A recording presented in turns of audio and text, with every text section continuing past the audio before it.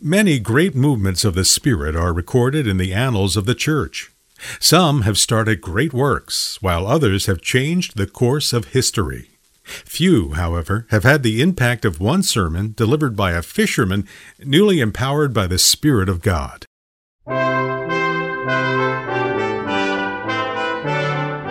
Welcome to the Bible Study Hour, a radio and internet broadcast with Dr. James Boice, preparing you to think and act biblically.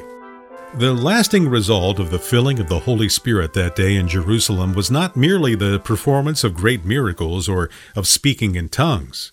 It was the emboldening of witnesses like Peter to proclaim the life-changing power of the Lord Jesus Christ. Join Dr. Boice now as he examines a sermon that would lead 3,000 souls to ask that most important of questions, brothers, what shall we do to be saved?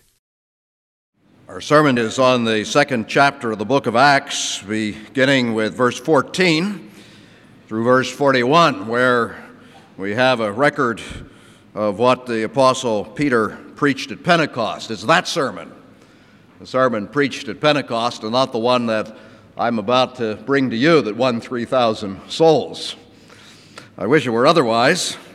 I wish I could say that I had preached on this or some other occasion, and the Lord blessed it in such a way that thousands of people responded to the preaching of the gospel and came to faith in Christ. But not only have I not had that experience, I doubt very much if anyone else has had it either. From time to time I read accounts of revivals in which the Spirit of God works in a strong way, and many people are moved as the Word of God is preached, and many hundreds respond in faith. And yet in all those accounts, I've not read of any occasion when a sermon was so blessed by the Holy Spirit that 3,000 people who before that were lost in sin and blinded in their ignorance, far from God and far from faith in Jesus Christ, turned from sin, responded to Him, and entered the company of God's people within the church. And yet that's what happened at Pentecost as God blessed this first sermon of the Christian era, the sermon preached by Peter as he stood up on Pentecost to explain what God was doing and inaugurate the church age. Now, it's what we should expect, of course. Perhaps we wouldn't expect this powerful a result, but certainly we would expect some result, and a striking one. We saw as we began our study of the book of Acts that Jesus had told them that they were going to receive power, these apostles of His, and that after they received power, the power of the Holy Spirit, they were going to be His witnesses, and they were going to start as His witnesses in Jerusalem, and then they were going to go out from there into all the known world. This is what Peter does. This is the beginning at Jerusalem as the Holy Spirit comes. And then we saw when we were looking last week at the first verses of the second chapter that the entire emphasis upon this filling of the apostles with the Holy Spirit was upon their speaking. I pointed out that sometimes we get off base on that, and people look at this miracle that happened at the same time, in which those who heard, each heard in their own tongue. That is, as the apostles went pouring out of the upper room into the streets and began to talk to people that they met there in the streets of Jerusalem. That certainly was a great miracle and an exciting one, and one that the Apostle Peter used in a powerful way as an introduction to the sermon he was about to preach about Jesus. But it's not the essence of Pentecost. It was a miracle, it was a sign, it was important, but the important thing, the most important thing, is that those who were filled by the Holy Spirit began to be Christ's witnesses. The same thing that Jesus had told them in this version of the Great Commission they would be. You find that, as I pointed out last week, every time in Acts that you come to a reference to the filling with the Holy Spirit. Whenever the Holy Spirit fills the people of God, they demonstrate that filling, not by doing miracles, but by testifying to Jesus Christ. And that's what God blesses. Well, here, as I say, we have Peter doing that. First of all, this is a great biblical sermon, is it not? The Apostle Peter didn't have the New Testament when he stood up to preach on this occasion, but he had a great biblical book. He had the Old Testament. Not only did he have it, he knew it. I suggested it when we were studying the end of chapter 1, that he'd even spent these previous days studying it, probably together with the other apostles and the early Christians who were gathered with them and were there on Pentecost. The Lord had started them on this track.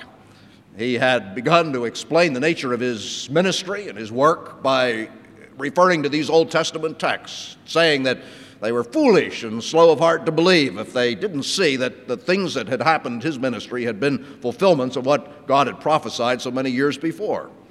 We know that on the occasion when he accompanied the Emmaus disciples on their way back to their hometown, he began with Moses and the prophets and expounded to them in all the writings, that is, all three sections of the Old Testament, the things that concerned himself. So Jesus had begun to teach them how to do this. And Peter, undoubtedly, during these days of waiting for Pentecost, had searched the Scriptures himself. And now suddenly Pentecost came, and the Apostle Peter, who was never a person to be shy, seized the opportunity, leader as he was, often a foolish one, but not on this occasion. He seized the opportunity and he stood up and he began to preach, and he drew from this great store of Old Testament texts that which was to be the substance of his sermon. It's interesting when we turn to Peter's sermon that he has not so much a case of having great points, numerous points, as he has numerous texts. He doesn't just take one text and expound it. He has three great texts, and he expounds each of them, weaving them together in a really biblical whole. Now, you know what they are. The first text is from the second chapter of Joel. It's the verses that end that chapter, the second of the three chapters of that minor prophet, verses 28 through 32 in our version of the Bible.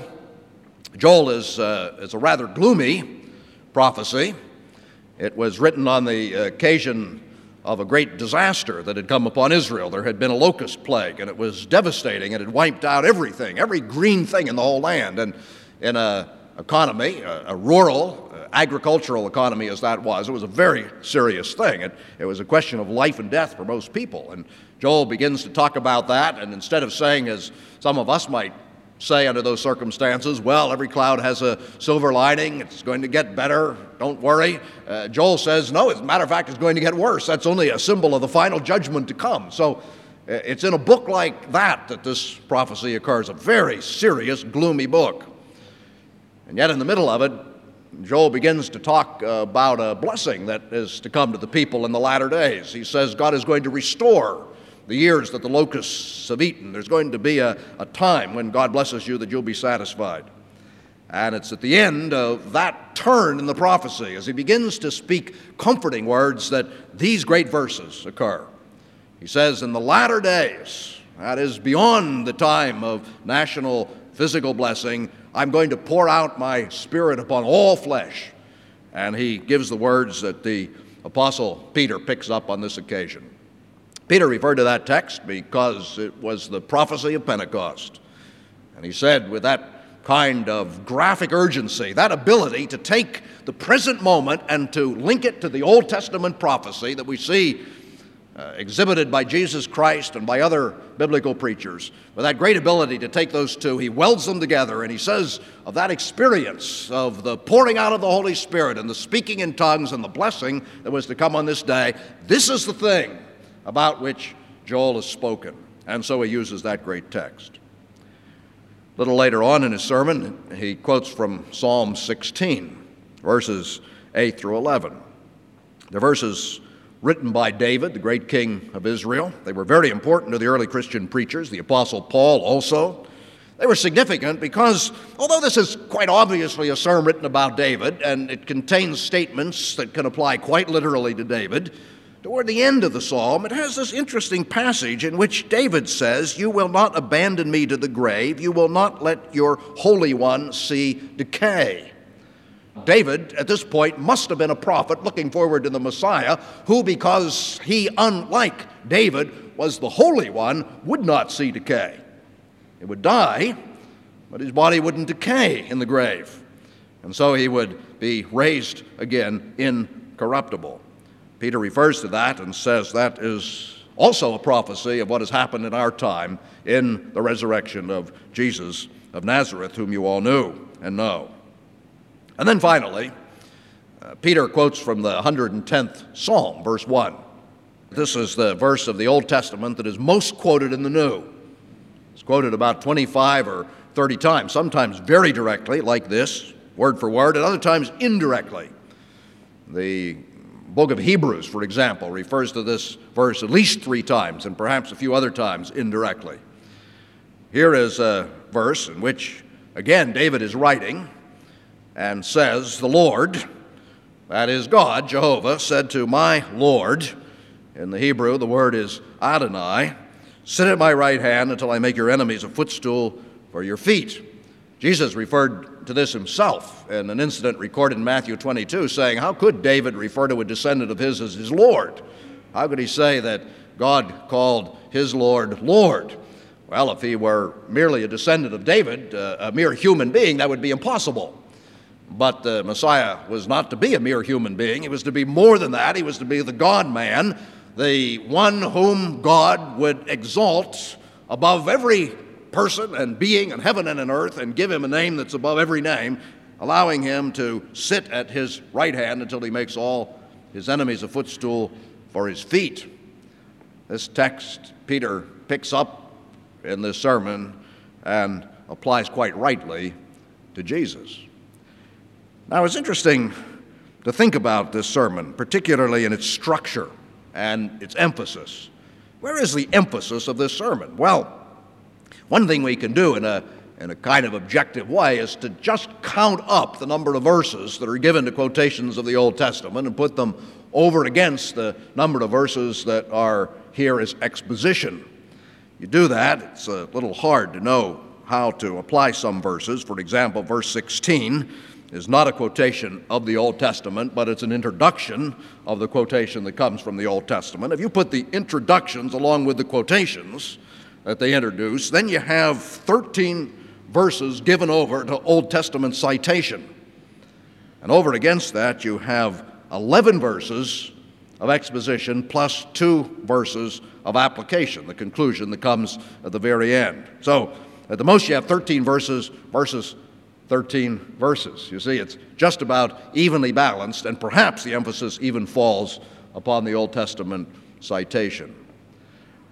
The basis of the sermon, and the most important thing, is the Word of God.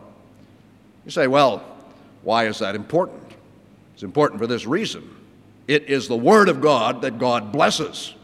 It's not that He blesses the word of the preacher. Oh, He may use the words of the preacher or the word of the witness as a vehicle.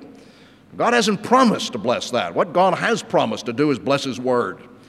He said, my word that goes out of my mouth will accomplish that which I please, and it will prosper in the thing whereunto I sent it. Sometimes you and I speak and God prospers it, and we rejoice in that, but God doesn't promise to do that. But God has promised to bless His Word, and so His Word, the actual words of Scripture, have to be the basis of our exposition. Now, secondly, I want you to see that this sermon is Christ-centered. That follows from the first point, does it not? If the sermon is biblical, and if the Bible is about Jesus Christ, if He's its heart and substance, then a biblical sermon is inevitably going to be a Christ-centered one. It's interesting to notice what Peter